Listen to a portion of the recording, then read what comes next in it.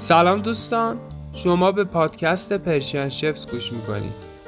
در واقع پرشین شفز یه سریال مستنده که گهگاهی من با ستاره های این مستند گفتگویی دارم و این گفت و شنودها تبدیل به پادکست پرشین شفز میشن.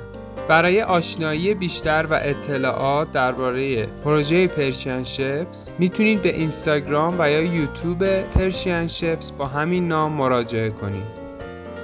تو این قسمت به ادامه صحبت‌های خداداد گوش می‌کنیم و این قسمت بخش پایانی گفتگو با خداداد اصلانی هست.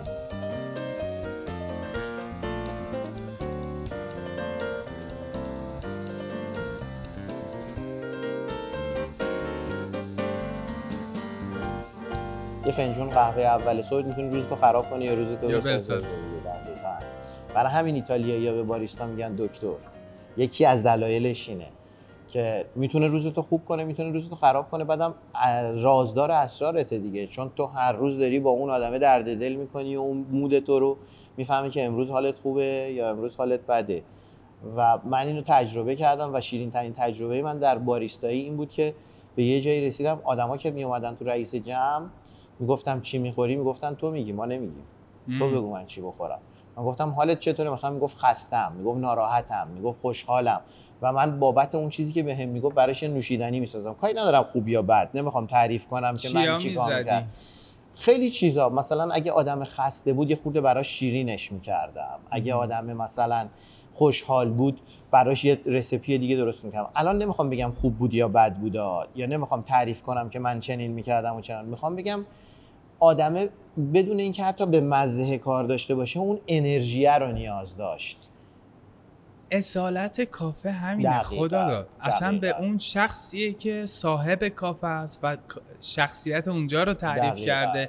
یه نویسنده و هنرمند میاد یه کافه ای رو تأسیس میکنه، نه اینکه اسم خودش رو بذاره روش بره. دقیقاً. اون میشه هویت کسایی که اونجا رو دارن میگردونن. صرفا اسم تو کار نمیکنه، ولی اون طرف میاد اینجا که تو رو ببینه، با تو یه حال احوالی بکنه. واقعیت من تجربه خودم میگم. بله. یه رستورانی، یه کافه که توسط یه شخصی داره اداره میشه، یه وقتی اصلا میرم اون آدمو ببینم. یا اگه غذا هم بخورم از دست اون آدم اون غذا رو بخورم. و این اتفاق خیلی برجسته است.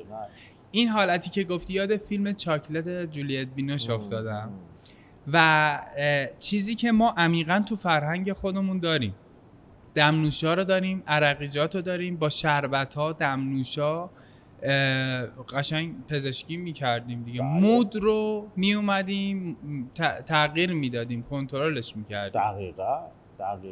ببین اسب سوارا یه ضرب المثلی دارن، میگن اسب مال کسیه که سوارش میشه، نه مال کسیه که میخرتش. چون تو ممکنه بری یه اسبی رو بخری 2 ماه یه بار ببینی، ولی اون مربیشه که هر روز میبینتش و سوارش میشه. تو حکایت کافه هم همینه. یعنی تو واقعا کافه مال اون کسیه که توش کار میکنه، اونه که اون ارتباطه رو برقرار میکنه. قدیم متداول بود، خب، ولی الان سرعت پایتختای بزرگ دنیا اینو از بین برده. هستن، نمیگم نیستن، کمن و آدما میان سریع قهوه‌ای رو میگیرن میرن. ولی من هنوز ذات اصلی کافه رو دوست دارم. من دوست دارم که تو کافه اون معاشرت اتفاق بیفته. و البته میتونه 2 تا فاز جدا باشه. مثلا در مورد استارباکس هم که گفتی، به هر حال یه وقت هست تو میخوای تیک اوی یه قهوه ای رو با یه کیفیت ثابت بدون اتفاقا هیچ کانتکتی، یعنی بیای قهوه‌تو سفارش بدی، پولشو بدی و بری. دقیقاً.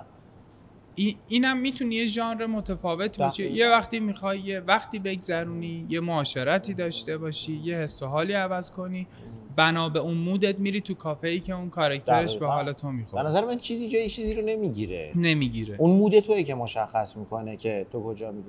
ولی من خودم دوست دارم کافه های محلی رو امتحان کنم. اگه حالا چه تو ایران چه اگه خارج از ایرانم دلم میخواد که برم به جاهای ناشناخته و ببینم اون آدمی که داره قهوه دم میکنه کیه و چه جوریه. تو اروپا متداوله خیلی این موضوع. حالا من تو آمستردام تجربه زیادی داشتم توی کافه هایی که آدم منحصر به فردی بوده و باهات گپ میزده و برات قهوه دم میکرده و خیلی جذاب بوده این قضیه همیشه. ولی دقیقاً میتونه مودای مختلفی داشته باشه، چرا که نه. قهوه سنتی ایرانی من از بچگیم یادمه، چون من یه رگم شمرونیه دیگه، طرف مادری ما شمرونی هست. بعد توی مراسم ختم یا مراسم مذهبی و مناسبت ها که خیلی همون موقع سنتی بود و این حال هوای امروزی توش نیومده بود، خیلی بکر و جذاب بود. میرفتیم یکی از پذیرایی‌ها مثل تکیه حصار بوعلی یا تکیه نیاورون، یکی از پذیرایی‌هاشون قهوه بود و قهوه‌ای که با گلاب درست میکردن و شیرینش میکردن و این یه فرم سنتی قهوه است دیگه توی ایران. بله. اصلا چرا ما چرا قهوه خونه داریم چای خونه نداریم؟ چرا قهوه خونه داریم چای یعنی خونه؟ این اسمه چرا قهوه خونه است با اینکه توش چای دارن میدن؟ این چای خونه هم داریم، خیلی بهش بها داده نشده. اینکه چرا قهوه خونه داریم ولی توش چای میدیم، یه فلسفه جالبیه که برای هممون جالبه که چرا تو قهوه خونه ما نیمرو و قلیون و چای میدیم ولی اسمش قهوه خونه است و قهوه هم نداریم توش. ببین این قدمت قهوه خونه ها خب خیلی زیاده و از زمان صفوی خب ما میدونیم که قهوه تو ایران خیلی باب بوده و سرو میشده. بعداً به دلیل وارد کردن گیاه چای به ایران و کاشتش و قیمت ارزونش و در اختیار قرار گرفتن برای عموم مردم، قهوه خونه ها جاشون رو دادن به چایی ولی اسمشون عوض نشد. اسمشون قهوه خونه موند ولی وارد بازی چایی شدن و کشت چایی. قهوه خیلی تو ایران از نظر من قدمت داره که بهش خیلی بها داده نشد. ببین ما اون قهوه‌ای که توی مراسم ختم با گلاب دمش میکنیم، ما یه مدل قهوه‌ای داریم که توی این منطقه از دنیا خیلی خورده میشه. مثلا ارمنی‌ها بهش میگن قهوه ارمنی، ترک‌ها بهش میگن قهوه ترک، یونانی‌ها بهش میگن ایبریک، نمیدونم عربی‌ها بهش میگن قهوه عربی. در یک آسیاب قهوه با یه خود بالا پایین با رست‌های مختلفه و این کانسپت قهوه توی این منطقه از دنیا خیلی بوده. توی حالا با هم یه مسقط عمان هم میریم، تو عمان هم خیلی متداوله، بهش توی دله دمش میکنن که جنوب خودمون هم هست. جنوب خودمون هم هست بله. و ما قهوه ترکی که میخوریم که تقریبا شبیه قهوه‌ای که تو استانبول هم سرو میشه، چون استانبول جزو یا اولین شهرهایی که تو دنیا اصلا قهوه خونه داشته و قهوه سرو میکرده که ما با اونا نزدیکیم. خب ارمنی‌ها بهش میگن قهوه ارمنی. اونا تعصب خودشونو دارن، ما تعصب خودمون. ولی از روزی که چای اومد و جاشو توی قهوه خونه گرفت دیگه اسم عوض نشد دیگه. مثلا شربت خونه هم ما داریم، شربت خونه خیلی قدمت داره ولی هیچ وقت خیلی روش کار نکردیم. یعنی شربت خونه یه فضایی بوده که توش فقط شربت میدادن و بله شربت‌های مختلف سنتی با عرقیجات دیگه. آره حالا شربت و عرقیجات و چیزهای مختلف که ما خیلی روش کار نکردیم. شاید اگه این کانسپت‌ها رو میدادیم به ایتالیایی‌ها الان خیلی روش کار کرده بودن. چیزی که من میبینم و دارم تجربهش میکنم اینه که ما از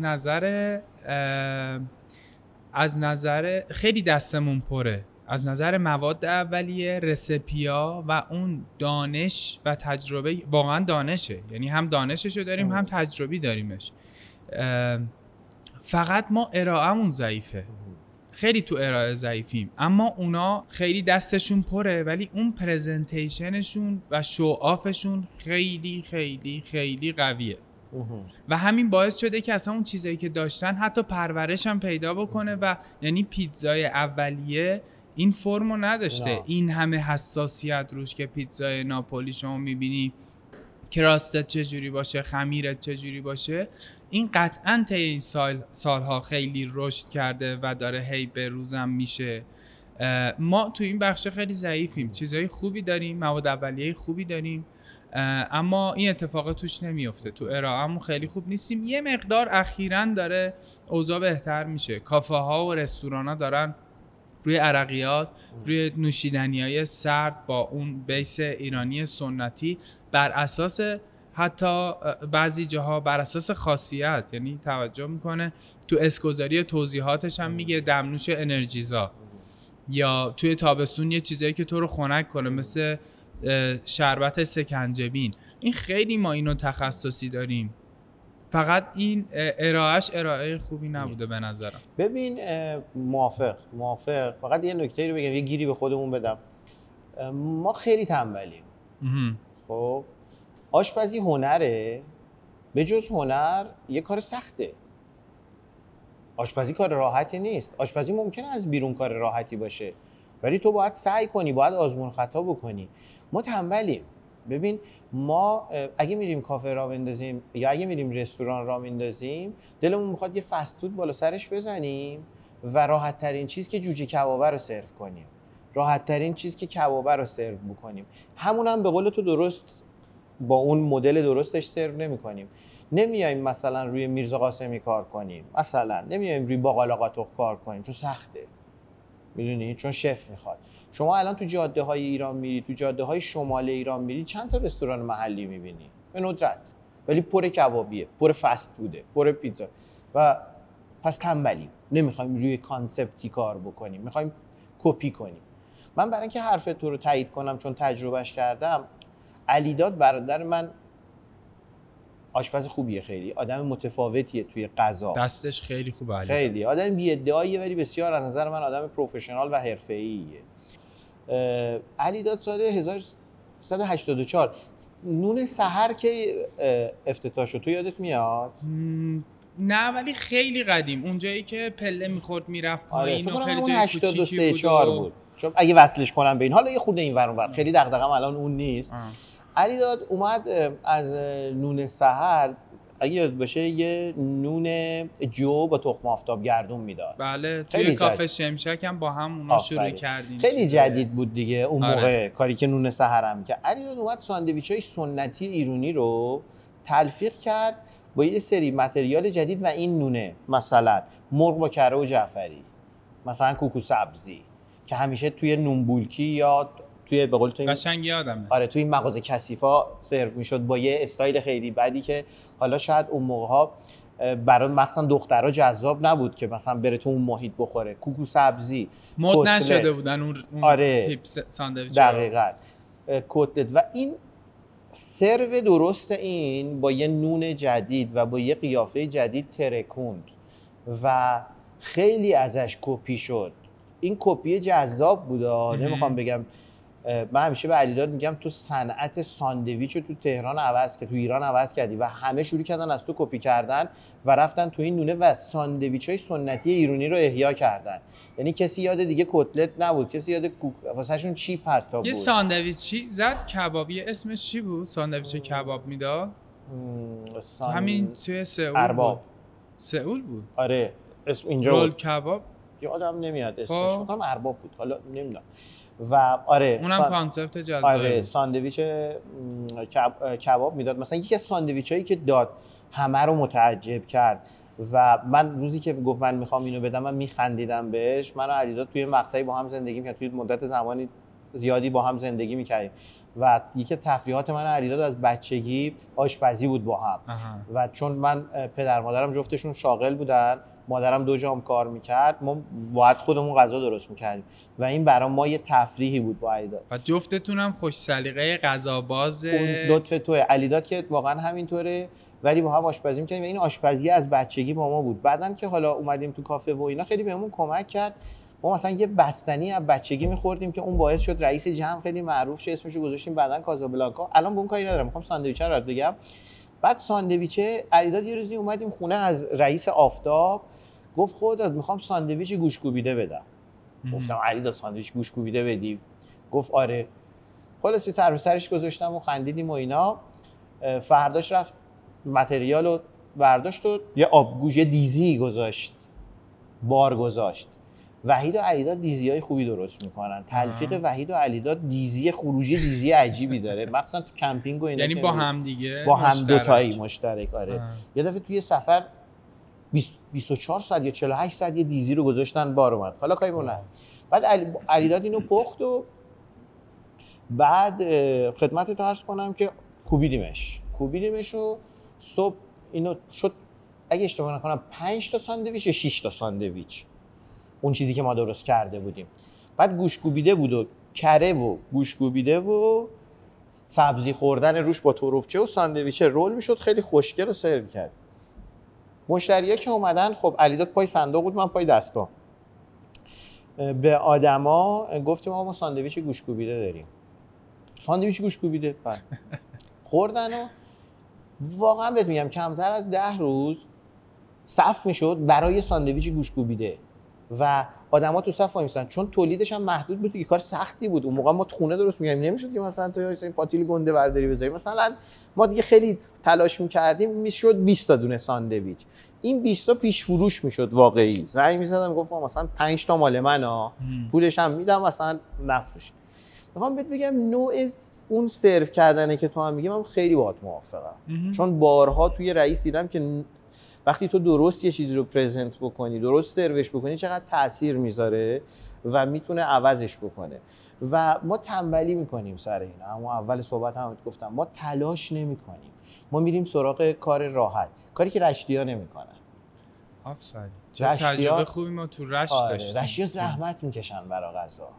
بعد از سفر رشت با امیر جمشیدیت رفتیم، بعد از سفر ایتالیا اومدم رفتیم رشت و اونجا با رضا آشنا شدیم که برند پیر بازار رو داره و خیلی بچه کف رشته دیگه و یه هنرمندیه که خیلی جذاب رشتو برای ما این تفسیر میکرد، زیرنویس میداد تو بازار که میرفتیم با همه خوش و بش، بعد مشاعره میکردن، به هر کی میرسی شروع میکردن با هم دیگه لاس زدن و لذت بردن و طرف تو خب رشت شعبه داری و خیلی سالم هست اونجا داری زندگی میکنی، آره یه شناخت خوبی ازش داری. توی بازاره آدمو دارن شعر میخونن، داره محصولشو داره میفروشه، داره شعر میخونه، سر به سر اون میذاره، سر به سر توی مشتری میذاره.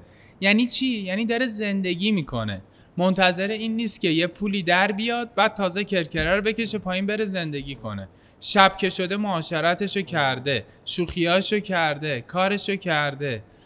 ببین حالا رشتی‌ها که خیلی آدمای متفاوتی هم، من عاشق رشتم و دقیقاً همینی که میگی، رشتی‌ها زندگی میکنن و لذت میبرن از زندگیشون. رشتی‌ها در لحظه زندگی میکنن. ببین اگه برگردم به حرفت، من قبول دارم اون اتفاقاتی که تو گفتی، هم قبول دارم هم قبول ندارم. ببین آره شرایط سخته، تورمه، فلانه، کاری باش ندارم، ولی ربطی به عشق نداره و ربطی به زحمت نداره. تو خودت الان داری یه مستندی رو درست میکنی، سختی میکشی، خودت هم داری با سختی این کارو میکنی، ولی چون عاشقی کارو میبری جلو.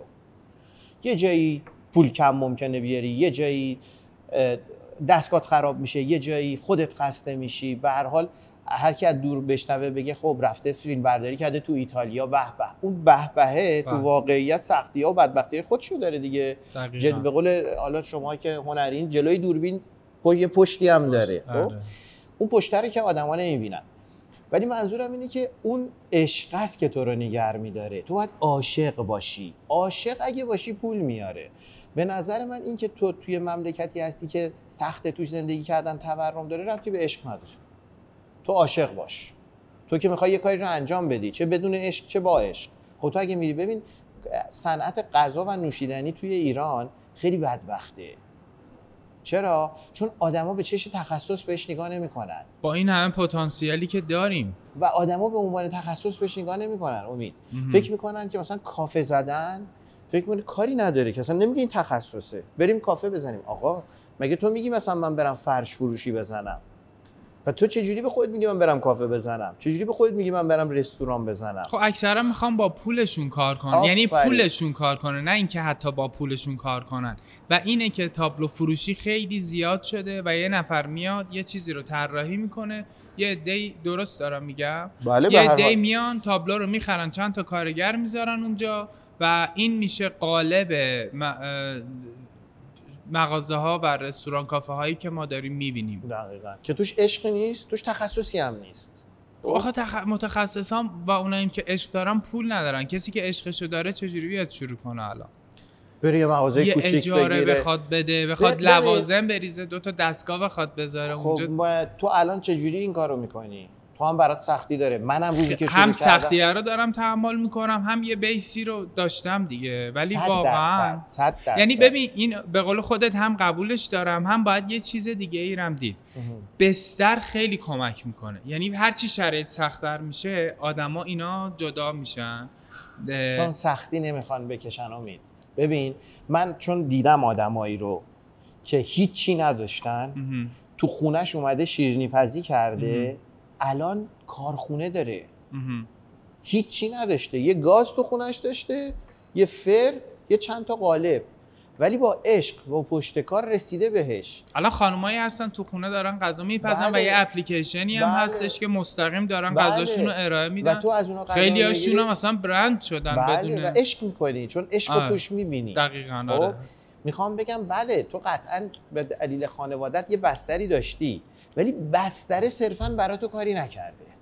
نه سختی هست دقیقاً. الان آره همون با این که من فکر میکنم که آقا چه نتیجه‌ای میخواد بده، خب 3 ساله که دارم اینو به عشق رسیدن به اون داستان دارم تحملش میکنم. خیلی خوب دیگه، اینو اصلا انکارش نمیکنم و همین نکته خیلی خوبی رو گفتی. به رفیقام هم میگن چطور بود سفر اروپا، میگم یکی از سخت‌ترین تجربه‌های زندگیم بود. معلومه. ولی به اون نتیجه‌ای که فکر میکنم برام خیلی لذت بخش میشه. ولی سختیشو داره.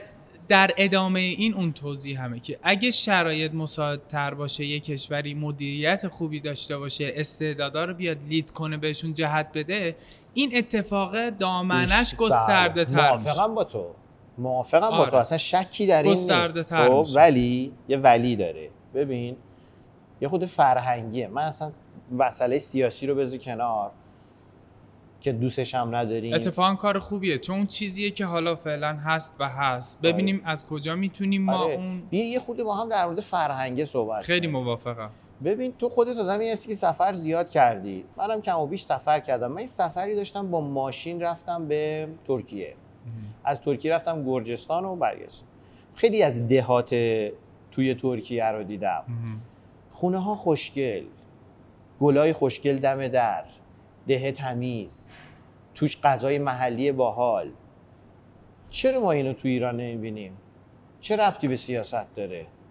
دقیقاً من خیلی به این فکر چرا کردم. ما تو ماسول اینو نمیبینیم؟ بله چرا نمیبینیم؟ چون تنبلی، چون میخوایم یکی دیگر رو مقصر کنیم. یه دقیقه سیاست رو بذاریم کنار. آقا ماسوله مال یه سری آدماییه که توش بزرگ شدن، درسته؟ تمیز که میتونن نگرش دارن.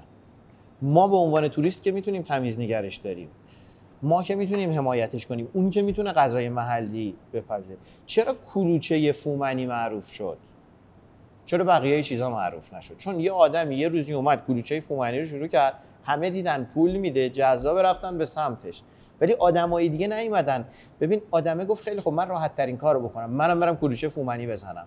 چرا نرفت کاکا رو معروف کنه؟ چرا نرفت رشته خوشکا رو، اگه درست تلفظ کنم رشتی عصبانی نشن، یه کانسپت جدید برش داره؟ چون تنبلیم. بله اینو چون نمیخوایم تلاش بکنیم. خیلی جاهاش رفتی به سیاست نداره. چند وقت پیش تجریش رد میشدیم این دستگاهایی که مد شده بلال توش میذارن که بپزه، همه دیدنش. این تازه است دیگه. یه ساله 2 ساله و طرفم دیدم تو سوشال مدیا نفر اولش کی بود و اینا. یه نفر یه دقیقه منقلو گذاشت کنار، وقت گذاشت، شروع کرد فکر کردن، محاسبه کردن، چه کار میتونم بکنم که متفاوت باشه و من بیام.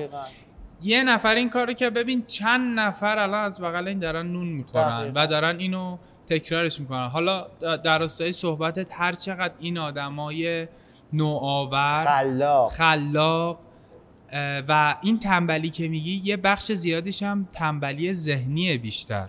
یعنی فکر کردن و بخش لاجیکال فکر میکنم توی ما دقیقاً منظورم جسمی نیست، بیشتر ایموشنال رفتار میکنیم، خیلی شوری و حسی و تا اینکه منطقی و با تو فرهنگمونه.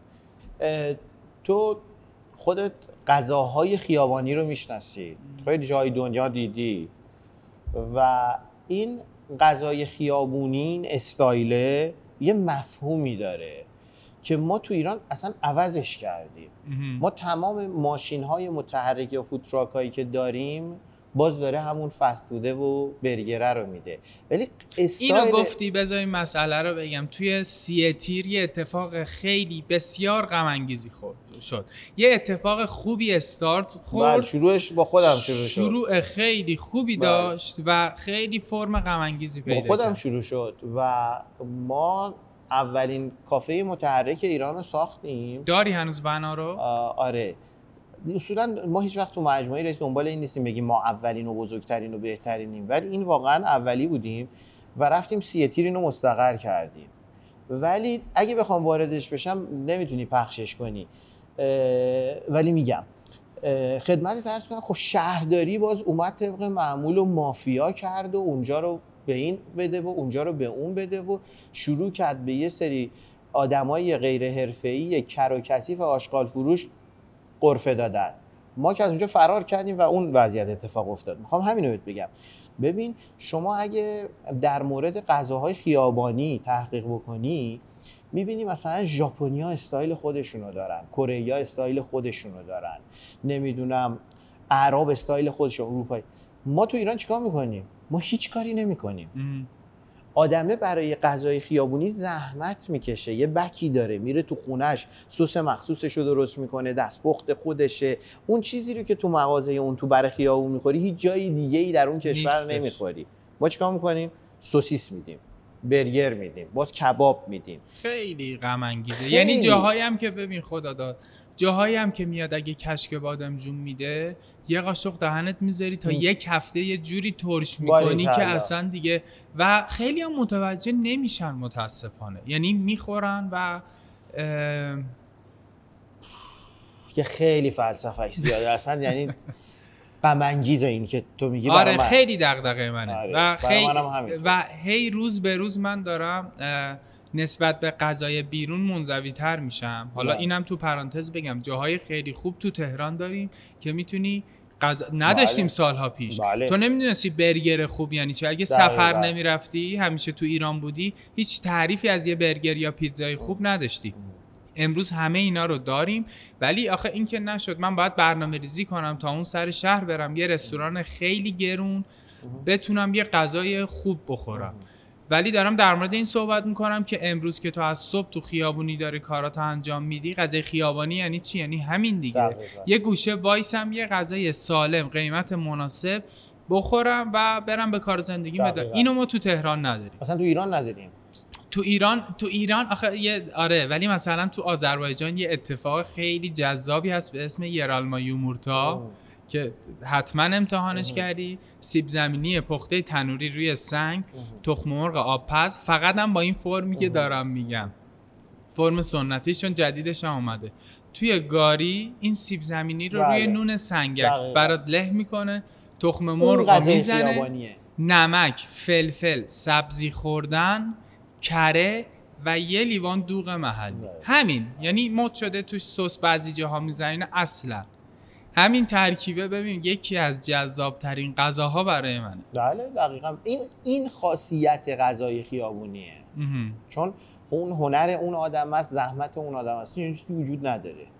نداریمش. نه توی کردستان نخود هست رو چرخ دستی میدن، یا لبو رو ما داریم اینا، ولی همین که اون چیزی که داشتیم خیلیاش از بین رفته. در صورتی که بگم از بین رفته، ولی جاهای دیگه از بین که نرفته پرورش هم پیدا کرده.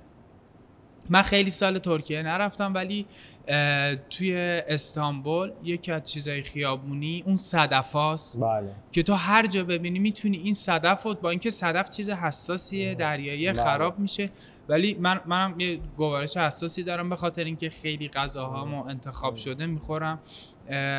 صدفه رو من هر جا خوردم هم خوشمزه بود هم ساله.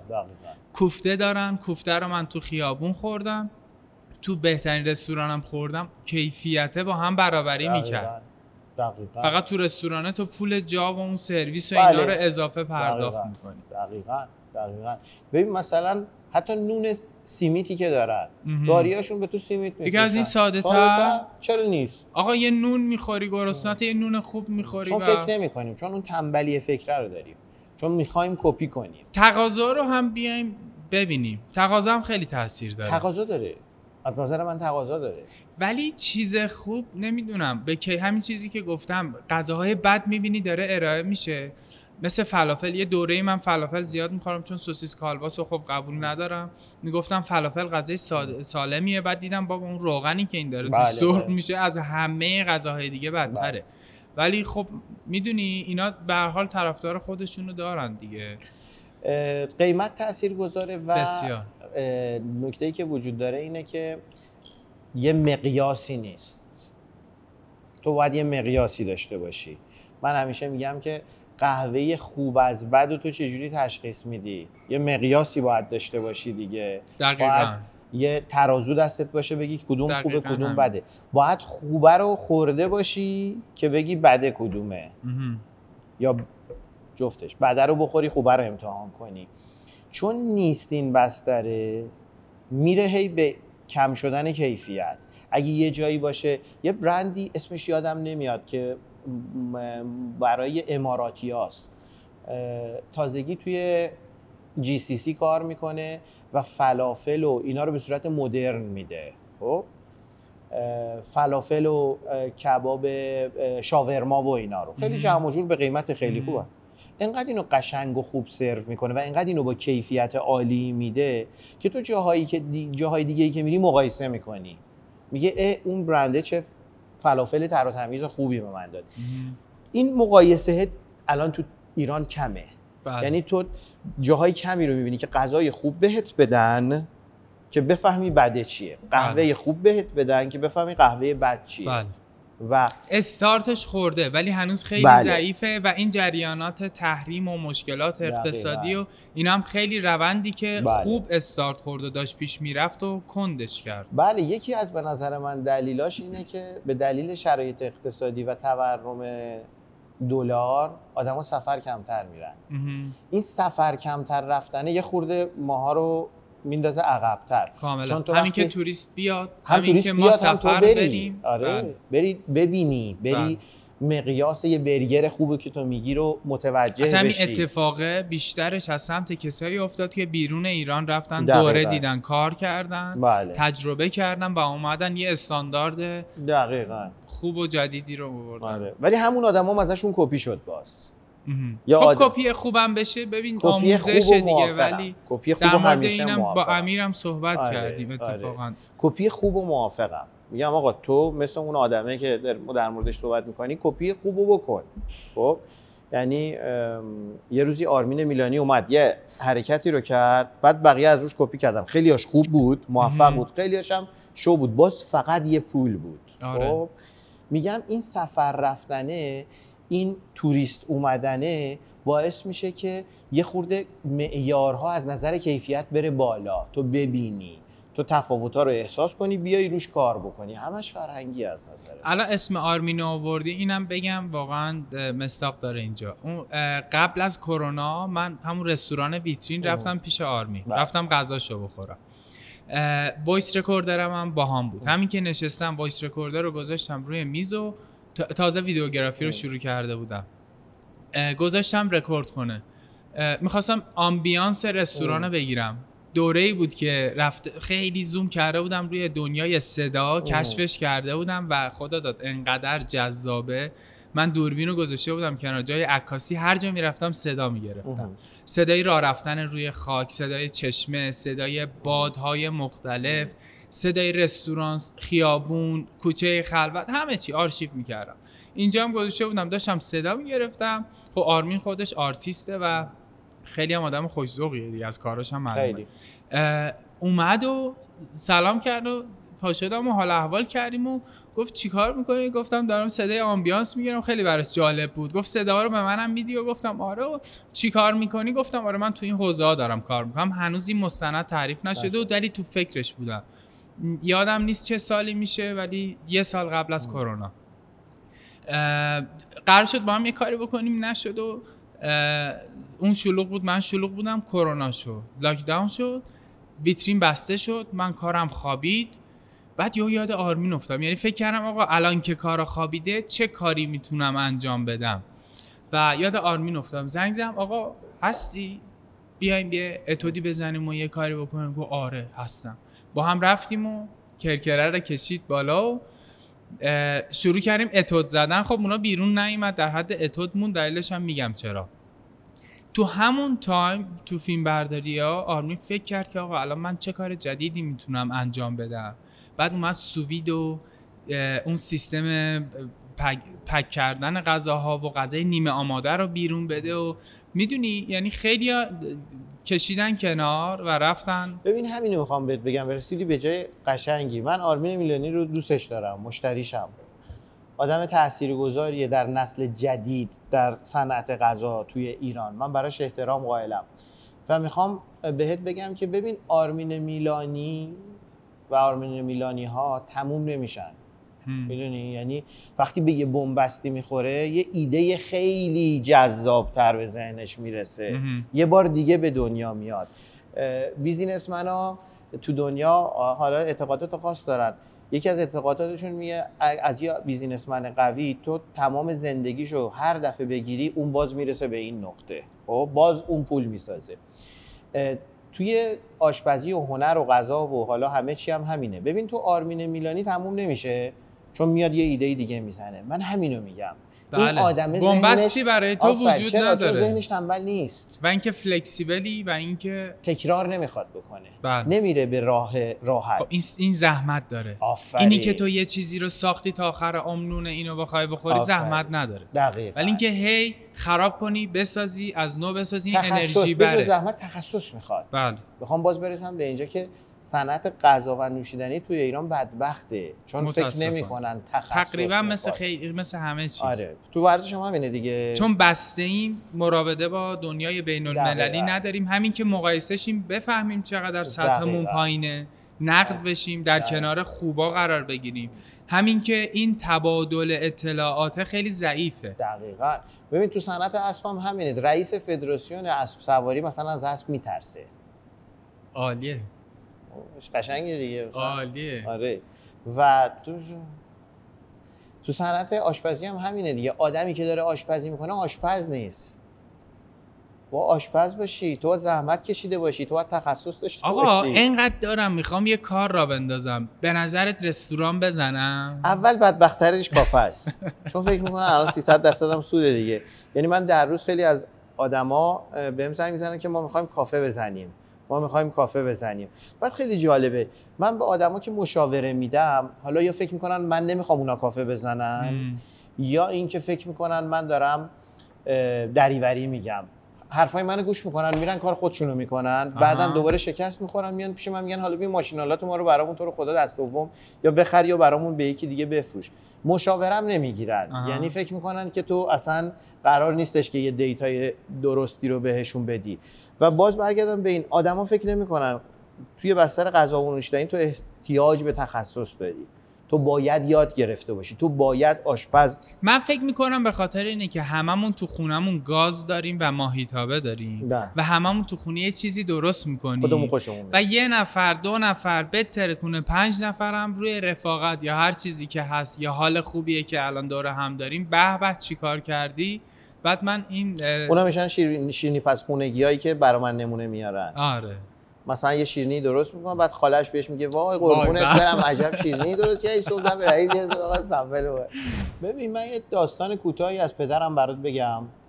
ببین پدر من روزی که کافه رئیس جمع شروع کردیم خب از مدیران صنعتی خیلی قوی توی ایران بود و هست هنوز و این آدم کارهای بزرگی تو زندگیش کرده بود، ولی به خاطر اون عشقه، به خاطر اون خواستنه اومد یه روزی یه کافه ای زد و با تمام پست و مقام و تحصیلاتی که داشت شروع کرد پای صندوق وایستادن، میز جمع کردن، منو گذاشتن و کار کردن.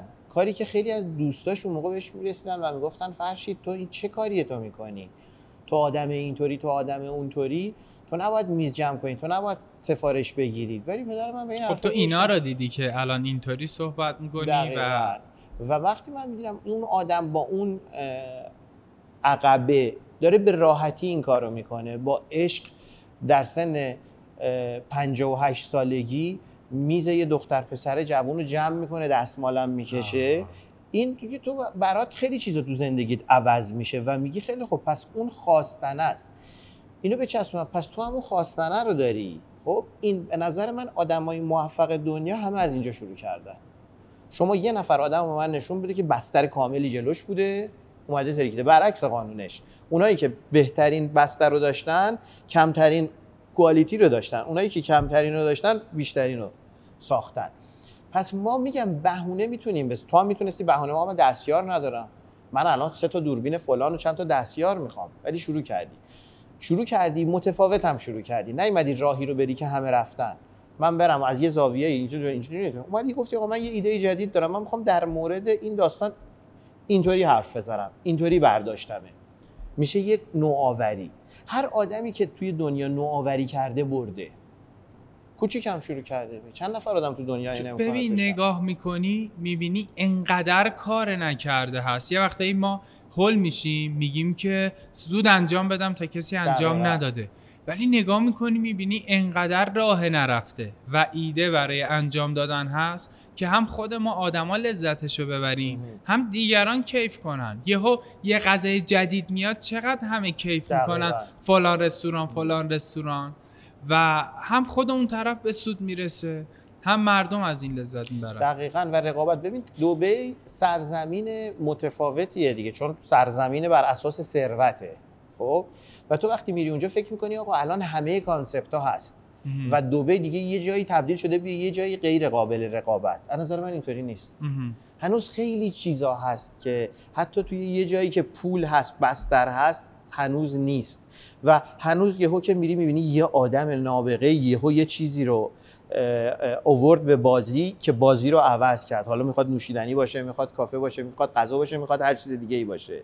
و اگه اون رقابت ها توی ایران هم اتفاق میافتاد که کاری نداریم باز میریم به سمت مسائل سیاسی، ما الان آدمای قوی تری بودیم. من تمرکزم روی این گذاشتم ببینیم کسایی رو که دارن با خلاقیتشون و تلاششون دارن چیزای جدیدی رو خلق میکنن، اول خودشون نهایت منفعت رو میبرن و یه کامیونیتی خیلی بزرگی هم دور اینا از این به عنوان حالا چه مشتری چه همکار چه پرسنل دارن لذت میبرن. تو این برنامه داریم به این سمت میریم. دقیقاً. به نظر من باز برمیگرده به اون که تو تلاشتو کردی. یه روزی یه کارشناس خیلی بزرگی به من گفتش که آخر کرونا کسایی توی این بازی میمونن که کارشونو بلدن و کرونا باعث شد یه الکی توی همه صنایع مخصوصا توی غذا و نوشیدنی اتفاق بیفته که اون کسایی توی این بازار میمونن که کارشونو بلدن، که نوآوری میکنن. بقیه اونایی که صرفا به خاطر پول اومدن توی بازی رو از دست میدن. همون اتفاق هم افتاد. بازی الک شد. البته الان دوباره داریم برمیگردیم به همون اوجی که کافه بیکری بزنیم بدون تخصص، رستوران بزنیم بدون تخصص، ولی دوباره الک میشن توی این بازار. بله موافقم با حرفایی که میزنیم. سفرها رو چیکار کنیم؟ یه قراره عمان گذاشتیم، یه برنامه ایتالیا، چیکار می‌خوایم بکنیم؟ عمان نزدیک هر وقت بگی با یه بلیت رفتیم. خب بعد بریم چیکار کنیم اونجا؟ بریم بگردیم یه خورده غذاهای عمانی بخوریم، یه خورده قهوه، یه خورده آدمای باحال عمانی ببینیم که اونا هم خیلی سال قوی ان و دنیا کار میکنن، سری به بازار و دله و اینا بزنیم. بابک رحمانی هم اونجا گفتم که یه کاری داره میکنه، من دوست دارم ببینمش اونجا، باش برنامه داشته باشم. بگو توپ تو زمین توئه، هر وقت بگی رفتیم عمان. تو هم شلوغیه، خب بعد بتونم گیرت بیارم. من شهریور خیلی عمانم. چون آخر شهریور ما یه نمایشگاه در مورد قهوه اونجا غرفه داریم. چه خوب. آره نمایشگاه خب برای منم بهتره چون میتونم چیزای مختلفو توی شهریور خیلی خوبه به نظر من. میتونیم با هم بریم و یه خودم هوا بهتره دیگه. الان یه خورده داغه. آره از اونجا بعد میتونیم برنامه ایتالیا رو بذاریم با هم.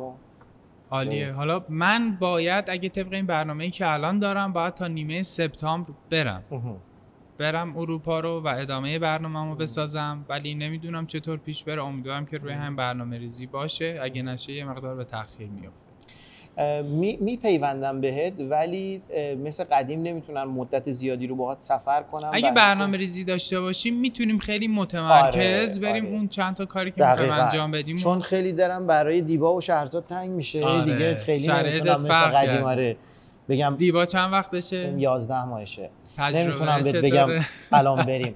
یه عشق دیگه، تو خیلی فضای مختلف داشتی، سفر و سوارکاری و همین غذابازی و کارت و تمام این داستانا، ولی یه چیز جدیدی اومده که همه رو کرده تو بایگانی یه دکمه رو زدی و زندگی تماش عوض شده و دخترم هست و دختر جذابه، پسرم جذابه ولی حالا برای من دختر جذابتره و اون انقدر اون عشق زیاده، باز صحبت همون عشقه که تحت تاثیر میذاره. یعنی اگه قراره برم سفر یه چند روز حتی 2-3 روز همش میگم آخه کی برمیگردم، کی بغلش میکنم، یه چیز خوشمزه‌ای تو خونه است که آره دقیقاً. ولی با هم برنامه‌ریزی میکنیم، دیوارم میبریم با خودمون اگه دیدیم طولانیه حتما. چه بهتر. و هر وقت تو بگی رفتیم. میگم عمان که شهریور خیلی خوبه که بریم نمایشگاهام ببینیم، اونجا هم بالاخره آدمای با حال جالبی میان و بعدم با هم چرخی بزنیم و از این کارا بکنیم. دمت گرم. دمتون هم گرم. مرسی. خوب شد صبح انداختیم برنامه رو. خیلی. آره دیشب شب نه دیگه من اون ساعت چیزی برات نداشتم رو کنم. یعنی تو گفتی 10 من گفتم من بشینم اینجا چی برای امید بگم اصلا تو حبابم. نه آره خیلی فرش و سر صبح قهوه رو زدیم. آره قهوه یعنی یه دونه دیگه هم بزنیم پرتمون کنه بالا. دمت گرم. قرارم خیلی خوش گذشت. منم همینطور. بکن آقا. امروز هم روز دیواست. به پایان اپیزود 8 و گفتگوی با خداداد اصلانی رسیدیم. امیدوارم که این قسمت براتون جذاب و مفید بوده باشه و تا اپیزود بعدی خدا نگهدار.